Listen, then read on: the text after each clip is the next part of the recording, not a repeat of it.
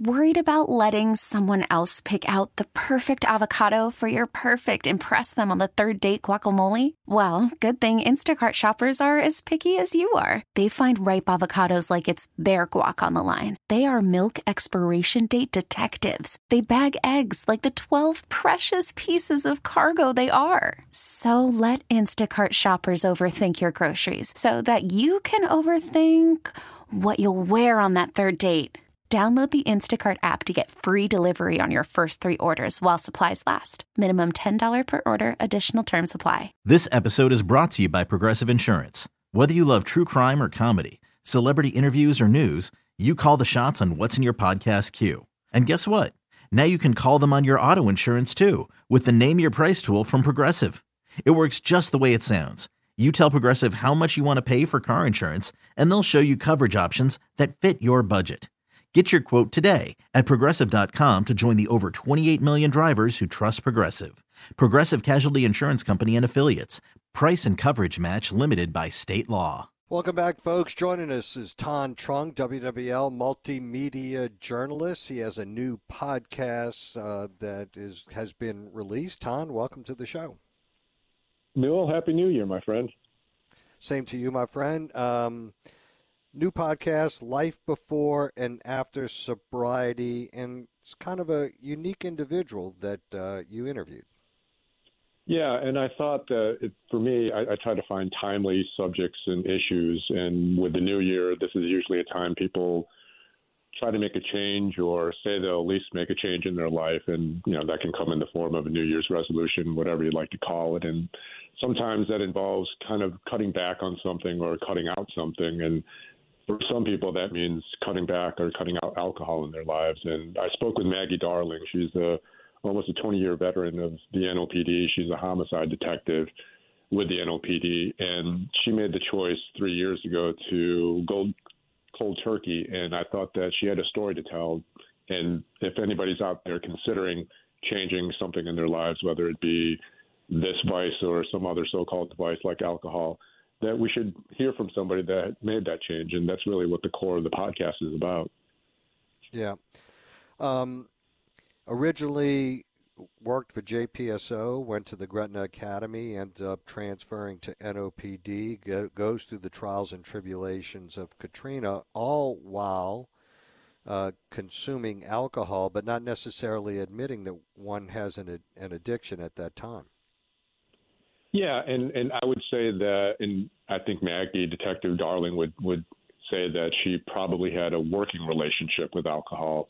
She said that she was an alcoholic, but, we have to consider the context of that. We can't just necessarily, and I can't necessarily say, with confidence that was always a part of her life, but she gave the context in saying that as a native New Orleanian growing up in Algiers, alcohol is very much a part of this culture. And it's very much a part of this economy in the greater New Orleans area. We celebrate everything, and we invite people to celebrate. And that kind of seeps into the family structure. And I would venture a guess that many folks here that grew up in and around New Orleans probably started drinking before they were 21.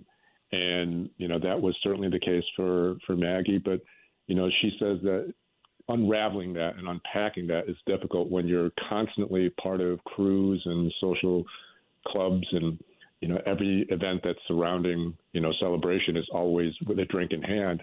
And so that is very much a part of the culture. And it's hard to kind of pull that out from who you are as a native New Orleanian. And I think that has a great effect on, how people grow up here. But, she was able to kind of navigate her job with the NOPD.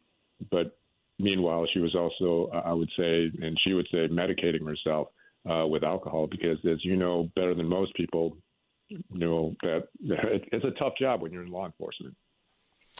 Absolutely. Interesting, at the very beginning of the podcast, she said something that struck me, and I had to go back to it and listen to it again.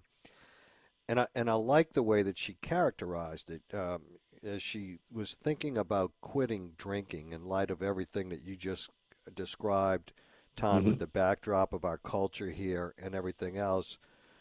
She viewed it as the possibility of a social death sentence. And that really struck me in the way that she characterized that, is that, the fear of how I would handle myself or oneself socially when I'm not doing that any longer and everyone else is. And later in the podcast, she described, how did she say it? She had it easy because of the way that she ended up finally making that decision to quit. There were two moments in that podcast I thought were just incredibly compelling. I agree. And, it's interesting, because I honed in on the same aspects and the same elements there as you did, Newell.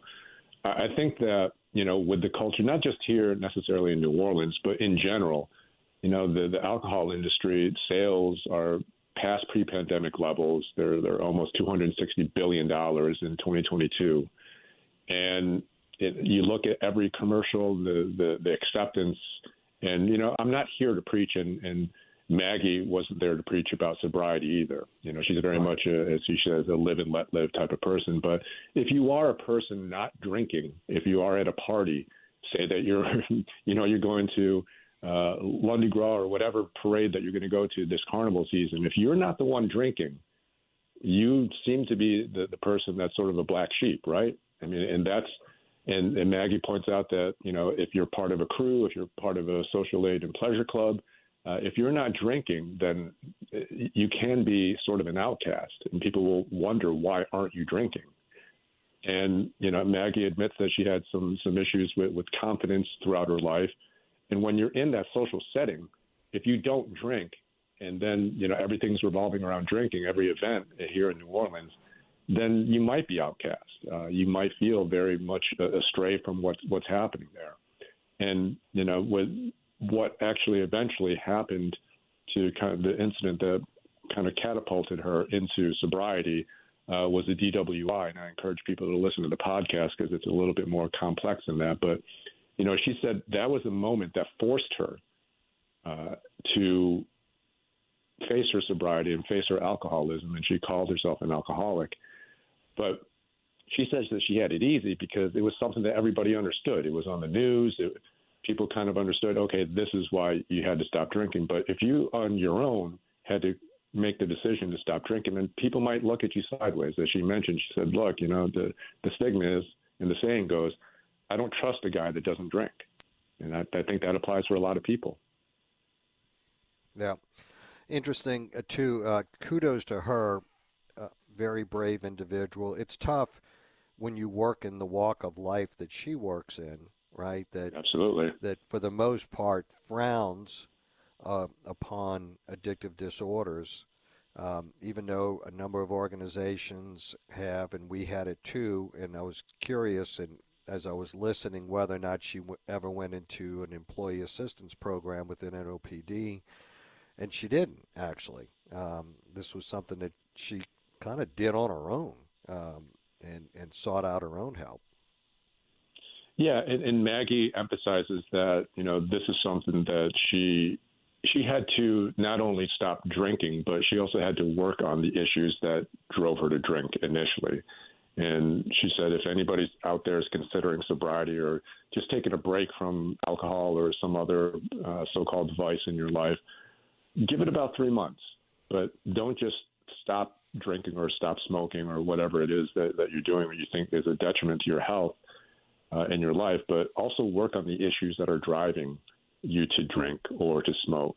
And she said it was for her, she lacked confidence, and she felt that, when she drank, there was an alter ego. There was a Maggie Darling that was more confident, more gregarious. And, she actually claimed that, that she had an allergy that when she drank, it actually sped up her thought process. So she was able to kind of think quickly on her feet. And she felt that when she wasn't drinking, she was a little bit slower. And that fed into the lack of confidence there. So, why I bring that up is that there's usually a core issue that puts you in this situation where you are trying to cope or you're trying to medicate. And she says, it's not just enough for you to stop the physical part of what you're doing, but you have to work on the issues that actually drove you to that habit. Yeah, no doubt. And I just wanted to mention, too, because you thank the NOPD as well for making her available, because she's still an active homicide detective within that organization.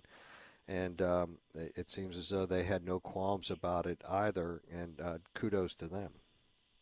Yeah, I'd like to think they didn't have any qualms. Who knows? But, why I wanted to bring that up in the podcast is that usually, and you know this too, Newell, we don't see a human side of law enforcement, especially in this day and age of social media. They can be quickly demonized, or they can quickly be in a hero aspect or presented as heroes. But I think, what the NOPD Public Information Office allowed me to do was to give a human face to actual people who work in law enforcement. It's very rare for us to see this side of people who are there to protect us and to solve crimes and to solve homicides. We call them detectives, we call them authorities, but I think what Maggie presented was a person who, just like everybody else, is going through stuff in their life. She's had tremendous amounts of loss personally. She's had some issues with also, the traumas of going through Katrina. And I think, what that allowed by the PIO office allowing me to speak with her was it gave a human face to people who are actually very much a fundamental part of our society and our community. And we don't often see that, but I thought it was very brave of them, but also brave of Maggie as well, because it's not easy to admit that you had a problem and publicly speaking about it, but she's hoping to kind of put what she calls a normal face on a normal problem. It's interesting because as I listened to her story, it reminded me of so many stories of officers in the aftermath of the utilization of deadly force, whether, the person that they imposed deadly force on actually died or not. You're never the same. And there were so many that I was aware of that kind of walked down the same path that Maggie did. And in the aftermath of trauma for many, some are able to deal with it better than others, that sometimes it removes a lot of barriers from walking down that path towards that addictive disorder in the aftermath of significant trauma. I think that's a brilliant insight. I wouldn't have even considered it, but that's the unique position that you had in, leading a law enforcement agency like the Jefferson Parish Sheriff's Office. And, and that, to me, I think it's now more than ever, I think we need to hear more stories about that because, again, it can be very clinical when we're presenting these issues in the news and online and people are debating it, left and right, conservative, liberal, whatever you like to call it. But, ultimately, you're dealing with humans, and I never thought of that aspect of how something like using deadly force could propel you to and put you in a situation similar to what Maggie was going through traumas in her own personal life. But I think sometimes we need to hear that, and honestly, I don't think we hear it enough. And again, I think that's the importance of hearing stories, very, very human stories that come from people like Maggie. Yeah, and I mean, and the thing is we don't typically hear them, in this walk of life for a whole host of reasons. Because I got a text here. Alcoholism is a disease that affects people from all walks of life, no matter what your profession may be. I mean, that's obvious. And this person says, "I speak from experience. I'm 16 years sober. Congratulations to you. I know that's not an easy. It's not an easy journey. It's a battle. It's a battle every day." Yeah, and I think the social stigma that's placed on people who decide not to drink, quite often, it's very socially acceptable or accepted when we're at a party and somebody's just fall down drunk. It's like they're just having a good time. You never say, "Why are you drinking so much?" But if you see Maggie Darling at an event and she's got a Shirley Temple or a Mai Tai in her hand, and she's not drinking, you're starting to look at her sideways saying, "What's wrong with you? Why aren't you drinking?" So I think that the social dynamics are sometimes very much reversed, where if you're not, inebriated or intoxicated constantly at these parties or whatnot, and there is a place for moderation, and I accept that and I understand that. But Maggie said, moderation just wasn't a thing that she was able to handle, in the times that she sometimes binge drinked. And I think that's something that, we need to kind of understand socially, that, it's more accepted sometimes for people to drink than for people not to drink. And I think that's something that can be a detriment to people. Well, again, thank you for bringing this story forward, and thanks to Maggie Darling. I think she has a story to tell, and hopefully it will impress upon others that are facing some of the same challenges that she faced, to come forward and deal with that addictive disorder. It's a battle that you fight every day once you get there. I have a lot of friends that have fought that battle. Some have been able to stay the course and maintain, and others not so much. And, but friends and every family and others, it's so incredibly important to have that support group around you. Yeah. And it's very tough when, it's very much everywhere. It's in our homes. We can run to the gas store and pick up a tall boy if we wanted. It's everywhere. It's very much a difficult thing to kind of avoid sometimes. But I think that it's worthwhile to hear the experiences of somebody like Maggie Darling if you are struggling. Absolutely. Tom, thank you for bringing this story forward. And where do we find the podcast? They can find the podcast. It's the Thanh Report. So my first name is spelled T-H-A-N-H. Just put in the Thanh Report wherever you get your podcast. That can be on Apple Podcasts, Spotify, so on and so forth. And that should pop up. The story's also on the WWL radio website right now as well. All righty, that's Thanh Truong, WWL Multi-Media Journalist. Great job as always, Thanh. Really appreciate it, and Happy New Year to you as well. We will be right back, folks, after the break. 504-260-1870 on the Oakwood Hart Jewelers Talk and Text line. We'll continue our No Filter Friday. You got something to say? I got some texts saying that they didn't like my answer to a particular caller last hour. Bring it on. Let's talk about it. Be happy to talk about the issue, debate the issue, talk about it, whatever you want to do. We'll be right back. Stay with us. This episode is brought to you by Progressive Insurance. Whether you love true crime or comedy, celebrity interviews or news, you call the shots on what's in your podcast queue. And guess what? Now you can call them on your auto insurance too with the Name Your Price tool from Progressive. It works just the way it sounds. You tell Progressive how much you want to pay for car insurance, and they'll show you coverage options that fit your budget. Get your quote today at Progressive.com to join the over 28 million drivers who trust Progressive. Progressive Casualty Insurance Company and Affiliates. Price and coverage match limited by state law. Okay, picture this. It's Friday afternoon when a thought hits you. I can waste another weekend doing the same old whatever, or I can conquer it.